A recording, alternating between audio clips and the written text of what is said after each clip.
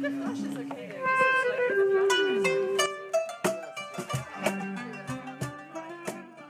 Hi, I'm Maria. I'm Shadia. And I'm Amber. We're from Jerusalem. We're the producers of the Women Behind the Wall podcast. This podcast features stories of how the political seeps into the private lives of people in Israel and Palestine, and how women experience the conflict. These narratives give you a glimpse into the lives of women with deep hopes and aspirations. Most of the women interviewed live in the West Bank. They're women behind the wall. We hope you stay a bit, listen to their stories, and hear the messages they hope you'll hear.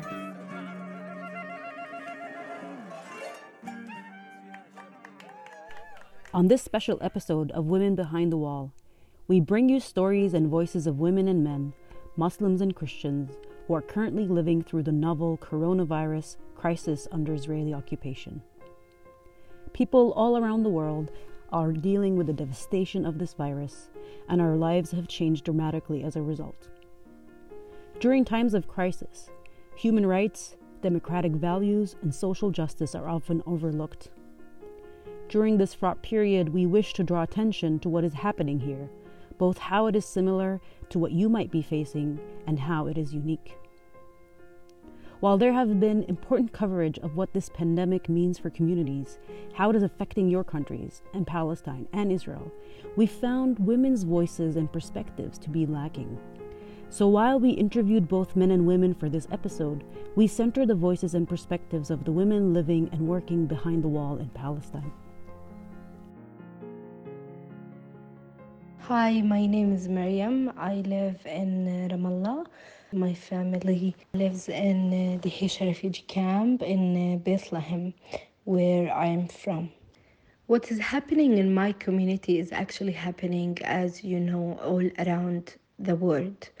And if I want to speak only about Palestine, I would say, of course, it's a very sad situation, because this virus is spreading not only the sickness, but also the sadness in the community. This absence of noises, of voices, of movement. I think our concern is actually the word concern about the situation about what is happening. Here in Palestine, we are afraid that we will not have beds for those who will go to the hospital. We will not have the oxygen. We will not have enough doctors, because we're not a very developed country. And even food and everything is actually controlled by Israel. So we are afraid to be forgotten.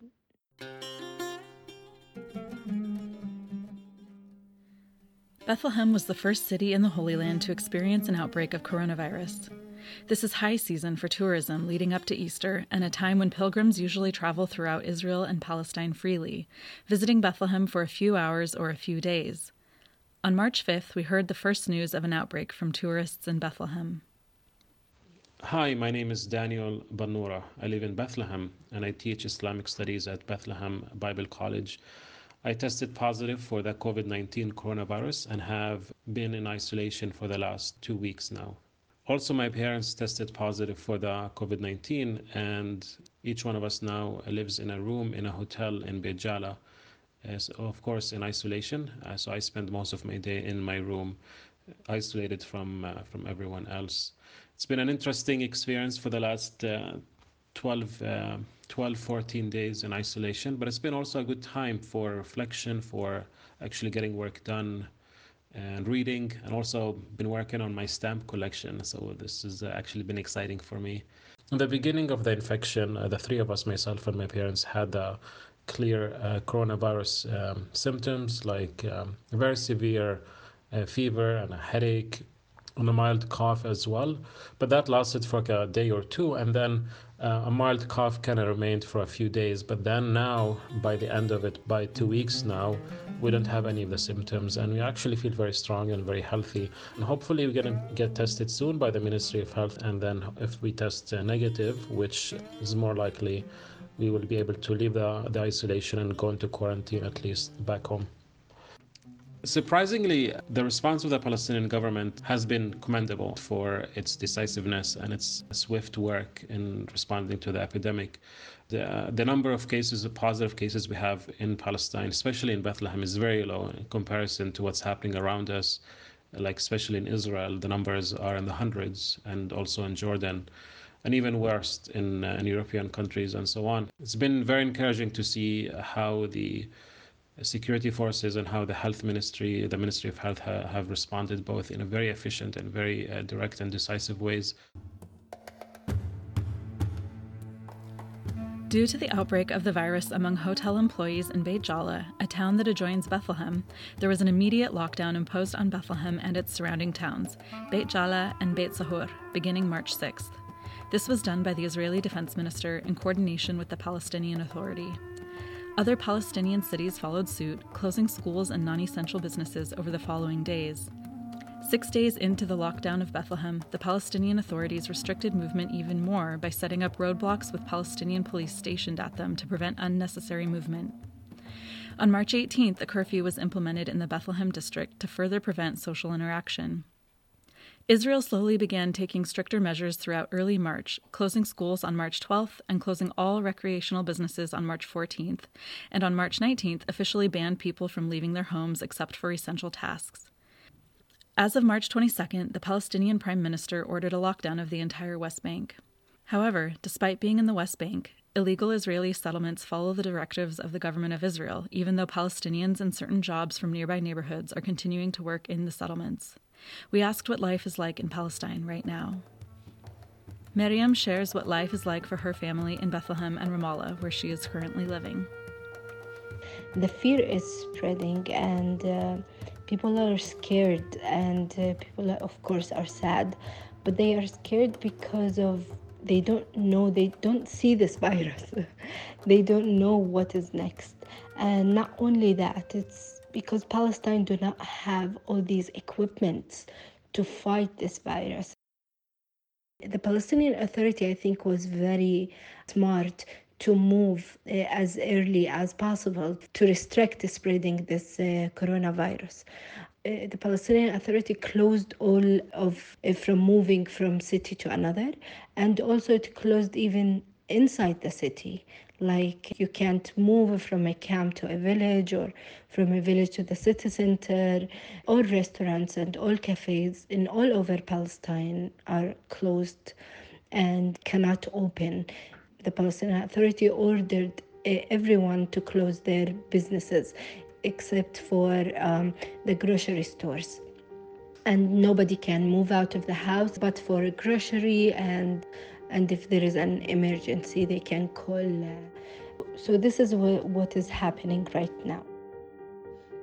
Other than that, we express our love or our hospitality by shaking hands, kissing on the cheeks, and hugging, and are a very warm society.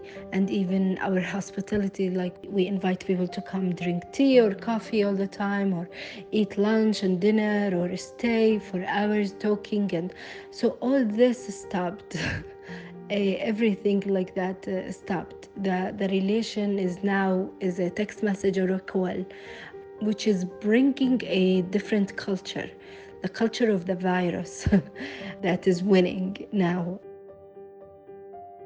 My name is Muhannad Qafisha. I am from Hebron. I work as a journalist, and also I am volunteering with a human rights organization called Youth Against Settlements. The current situation in Palestine, it's very similar to the situation, let's say, happening all over the world. People in Palestine are afraid of coronavirus. For sure, everyone here is afraid of coronavirus. People are afraid to be infected and move this infection to other people. Because we have a lot of elders who are very dear to us, and people are afraid to infect these old people. And so we are seeing that less movement, much less movement than it used to be before the corona comes here.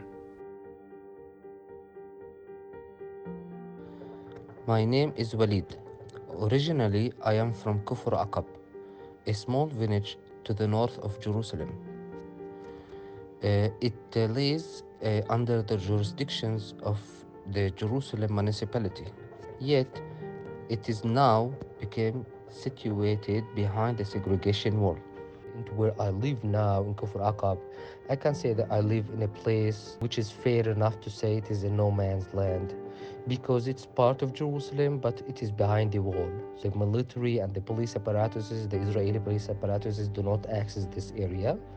And on the other hand, the Palestinian Authority cannot roam in this place because it is not considered part of areas A and B and C. So the place where I live in resides like 60 to 70,000 people, and we don't have a municipality, and we don't have apparatuses to control our life, to manage our life, and we have like a lawlessness cases here situation, lawlessness situation.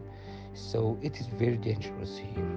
I'm not sure if we have here, and I also allow myself to talk about the whole West Bank, the Palestinian localities in the West Bank. I'm not sure if we have the proper resources to control the expansion of this virus if things went worse. I'm more concerned about our situation and who exactly will take care about us. Now it is a situation where it affects both sides, Palestinians and the Israelis as well, because we are living in a under colonial conditions. I doubt that a colonizer would treat the colonized the same in terms of caring about the residents and checking the people. Those we spoke with emphasized their concern over the situation and their desire to not be forgotten. They shared about the complex dynamics of regulating the rules and procedures around lockdowns and quarantines across the fragmented Palestinian society that is divided by physical barriers and differing legal statuses. One of the most common themes that arose was how life under lockdown and sheltering at home, contrary to most of the world, is not a new experience for Palestinians. I think what is happening here is different than the rest of the world for mainly one reason. It's because Palestine under occupation and the restriction of movement is happening and is still happening from the Israeli occupation. So Palestinians are used to this restriction of movement. Even when they asked everybody to stay at home, they went around the city with their mics and saying that we ask you to please not move outside of your house because of your wellness for you and for others, and please take your social responsibility. But they did not use the word curfew. So because the word curfew was used from the Israeli occupation. So even the wording of all this, of the restriction of movement, is used differently from the Palestinian Authority or from Palestinians here. So yes, and it's different because, as I said, we are experiencing it as Palestinians. Like, for example, my father said, I can stay in this room for years because he was in prison for 4 years. So they say it as maybe a joke, but it's not really a joke. It's how they use their experience from being in jail and from being a Palestinian on a checkpoint, or a Palestinian who is restricted from moving from a city to another with this virus crisis and are actually giving advices to the world on what to do in this situation. I have experienced this before, but not the virus thing, of course.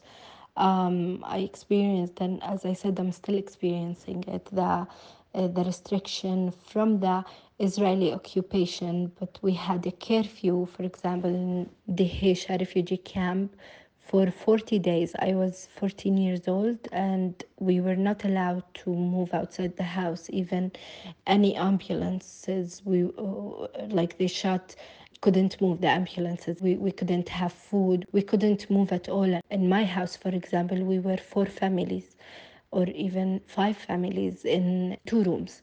And of course, the noises, the sound of the shootings and the sound of soldiers yelling and tanks and the camp moving and people dying and one of the people who died during this curfew, my grandfather was 62 years old, and he was shot 35 times in his body when he moved out of the house to try and get us bread. So we couldn't have a funeral for him. And for example, my husband's grandmother just died 3 days ago, and we couldn't have the funeral for her that we would have done. Mosques are closed here, churches are closed. For the first time, the Church of the Nativity closed. For example, usually when a person die, we go to the mosque, as Muslims, we go to the mosque and pray. But this time, people are praying on the streets because they can't go to the mosque, and not everybody is allowed to be on the streets to pray. If I'm thinking about the occupation as a virus, I would say maybe the occupation, I can see the tanks, I can see maybe the soldiers, but the virus I can't see. In Palestine, people are already living in jail. People are already in a lockdown. And for a lot of people around the world, this seems to be like crazy. It's happening for the first time in their life. It's happening for the first time in our life. But the procedures to contain the virus are not new for us as Palestinians.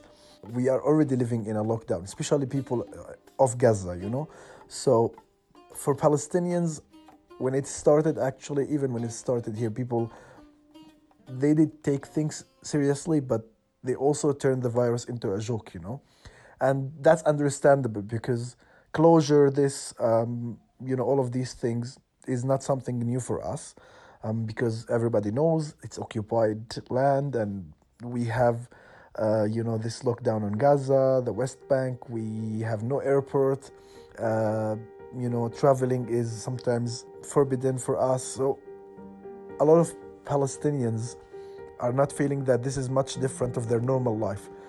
So for a lot of people around the world, they just see it's crazy what we're living. But as I said, for many Palestinians, this is just like their daily life, to be in a lockdown, people who are in jail, or to be not able to travel, or not to be able not to move, So this is the thing about Palestinians and the difference between the situation in Palestine and the world during coronavirus.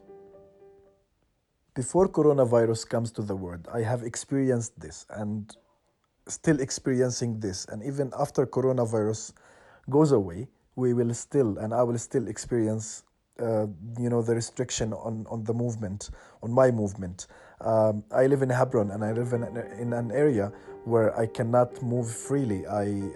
When I want to get out of my house and go to meet my friends, go to my work, I have to cross from 2 to 3 Israeli checkpoints. And so even growing up during the second Intifada as a Palestinian, I couldn't go to my school for 4 months. It was more dangerous, that kind of restrictions, not able to reach my school. Helicopters are in the sky shooting, Israeli military jeeps going around and announcing curfew.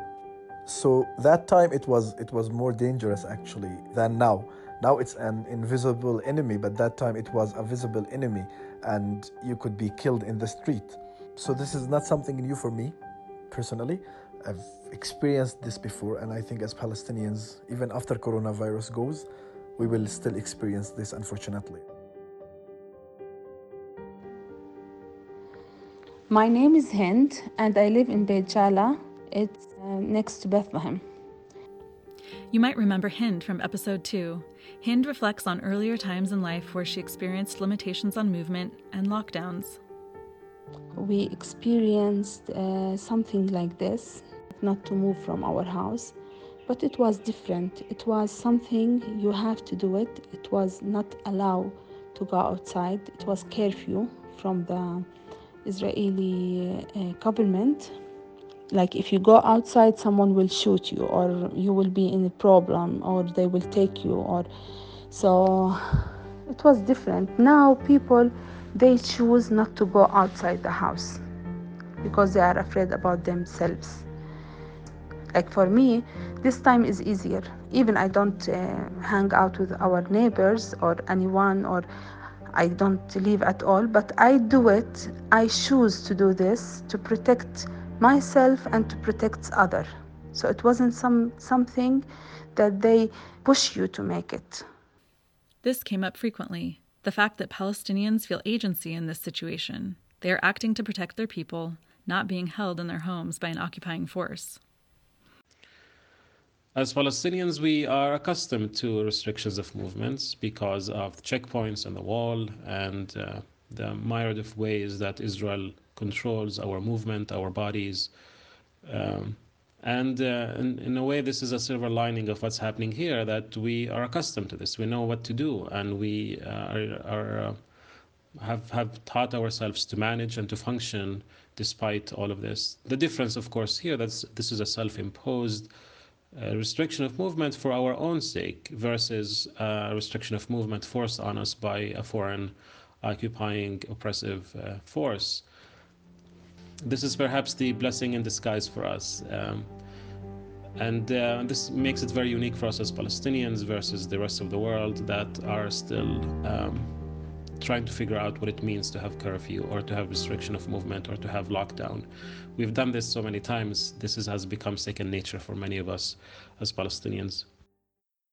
This experience of restriction of movement nowadays is actually reminding everybody of the strength that they had during the curfew of 2002, and trying to tell each other in our community to be strong and hold on, and like we have done it, we have done even worse, we passed through it, we can do it.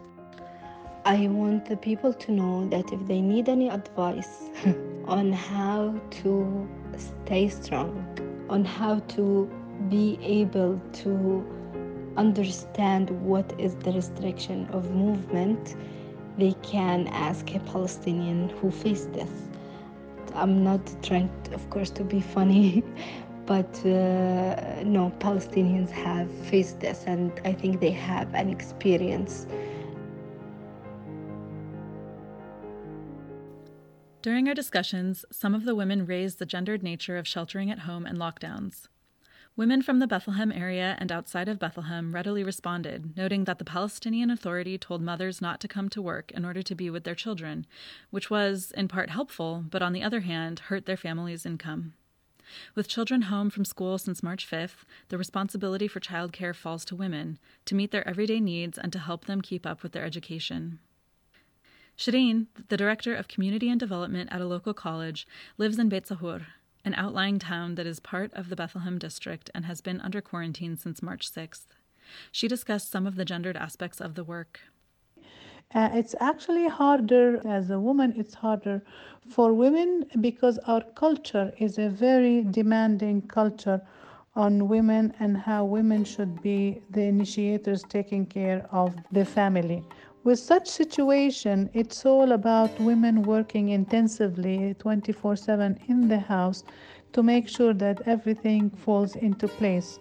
Men are, I want to say, only doorkeepers for the moment. If they work in the medical field, they go out every day, they try to help, but most of the women work all the time.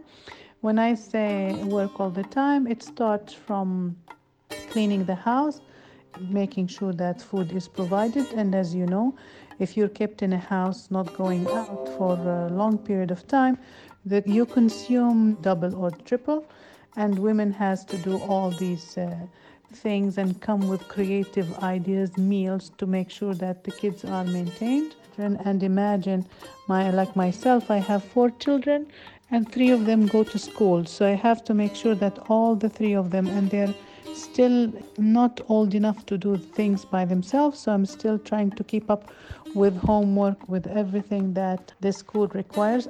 Schools are a challenge because if women or mothers did not help with children, then the schools will be delayed, and we don't know how many months will they be delayed, and then we don't have equal chances of getting what's called educational support.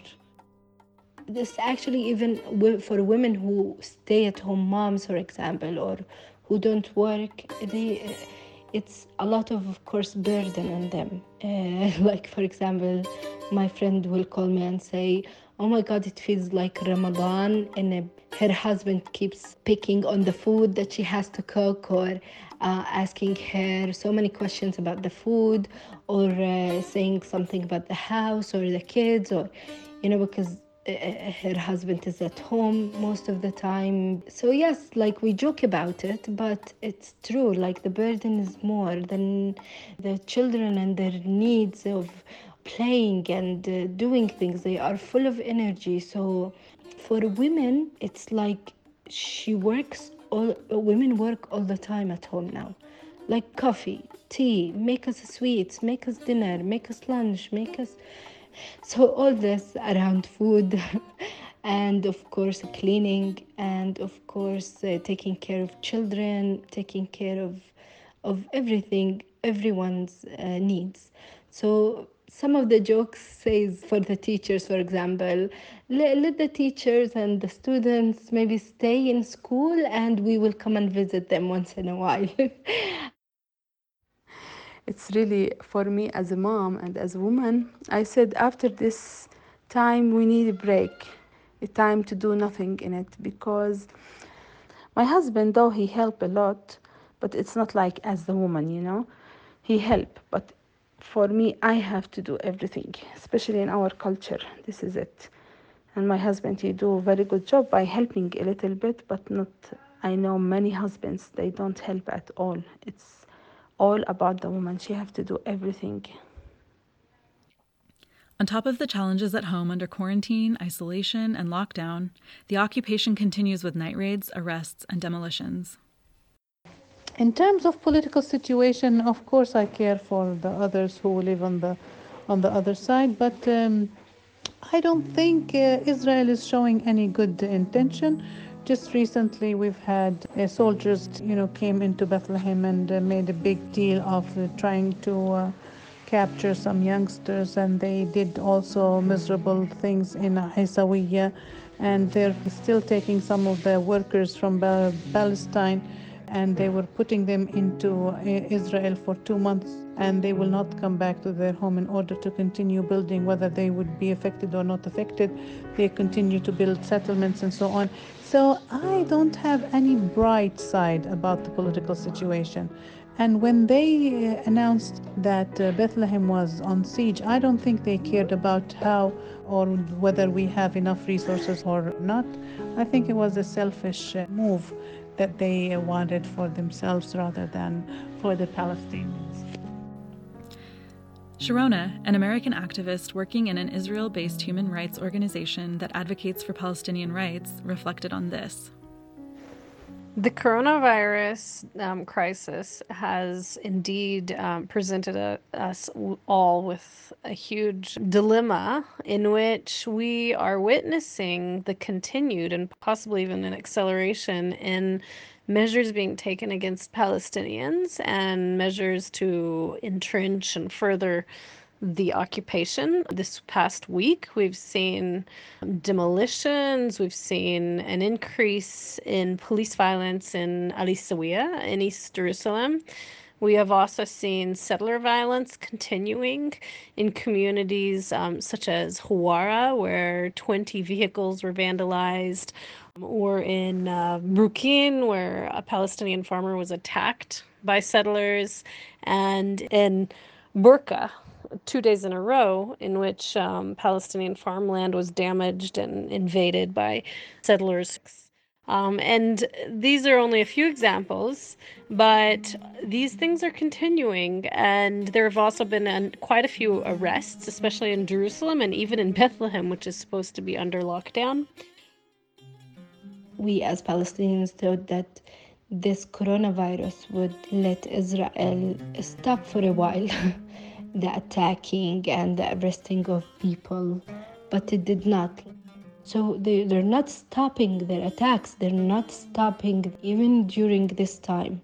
Well, some of us really thought maybe there is a reconciliation under this virus, like a virus reconciliation between Palestine and Israel. But this is, of course, will not happen because of the action that Israel is doing. So we are actually fighting two viruses, the colonial one and the corona one. The continuation of the occupation during this global crisis is not what raises the most cause for concern.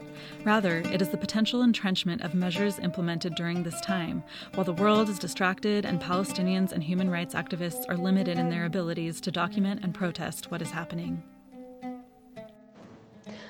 I would encourage Americans and all those overseas to be careful to not ignore what's happening here. While I understand that the whole globe is in crisis, and there may be empathy burnout, I would be very careful to continue to pay attention and raise awareness to what is happening here, because one, the Israeli government has had a history of capitalizing on crises and instituting measures that end up being entrenched.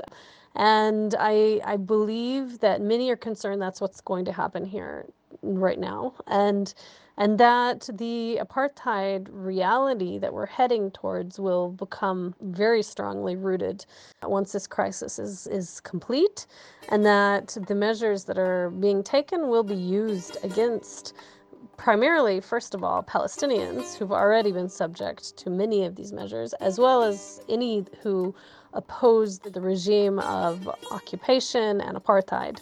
So I think we need to not ignore what's happening and to continue to raise awareness to this. During this period where many of us are sheltering at home, living under isolation, quarantine, or lockdown, reimagine what you want for yourselves and society. Systems that we thought were set in stone can be appended. For those of us with the privilege of having home and food and a support network, whose lives can revert to a semblance of normalcy afterwards, remember those for whom this is not the case, and who have faced and will encounter this for years to come. If this situation is uncomfortable for you for days, weeks, or months on end, imagine how this feels for others who face this when there is no virus or global health crisis. Katie, an American living and working in Palestine, summed up some of her sentiments. There's a resiliency, I think, that people here have just had to build over the course of their life because of the situation consistently being uncertain. And so their ability to maneuver these situations that might seem uncertain, they do that with a grace and an ability that encourages me, and I'm glad to be here and to be with people that I think handled these things very well and again, like so graciously and gracefully. Being under curfew or lockdown is not something new. In this case, it's due to the virus, not due to the political situation and the occupation. And I think in this case, they're well prepared. So you don't see like panic and hysteria. This is something that, again, I think that they model to the outside world of how a community can come together and be reasonable and rational in dealing with things. Like our stores are still fully stocked. We have plenty of what we need, and people are consistently checking in to make sure that one another is okay. This community, especially in Bethlehem, is modeling again to the Western world in that by coming together, looking after one another, there's a solidarity, there's an emphasis and a value on community and one another instead of oneself. And I think this is a beautiful thing that can be portrayed to the outside world, especially with how Palestine is portrayed in the media. And so they continue to show their strength and solidarity with one another, and also just their kindness and graciousness to one another. And even to someone like me, who's from the States and has chosen to live here for work, had an outpouring and an abundance of just generosity and care from this community. So we should be looking to see what's happening here in Bethlehem and modeling that in the West to show our humanity to one another. We hope this episode provides you with some insight into the current situation in Palestine. It's evolving quickly here and elsewhere. We encourage you to monitor what's happening in the lives of everyday people. On March 22nd, as we edited and produced this episode, 2 cases of coronavirus were found in Gaza, which could massively impact the area that has been called the world's largest open-air prison and has been under Israeli blockade since 2007. One of the lessons of this virus is that when it touches one of us, it threatens all of us, and we hope that in spite of the global crisis we face, we will be attentive to the most vulnerable among us. For more information on what is happening here, we list a few media outlets and social platforms you can follow on our website, www.womenbehindthewall.com, under episode 11. All interviews were conducted via online social platforms in accordance with the social distancing, shelter at home, and lockdown restrictions that we are currently facing. Thank you to Churches for Middle East Peace for helping to co-sponsor this episode. You can find them at www.cmep.org.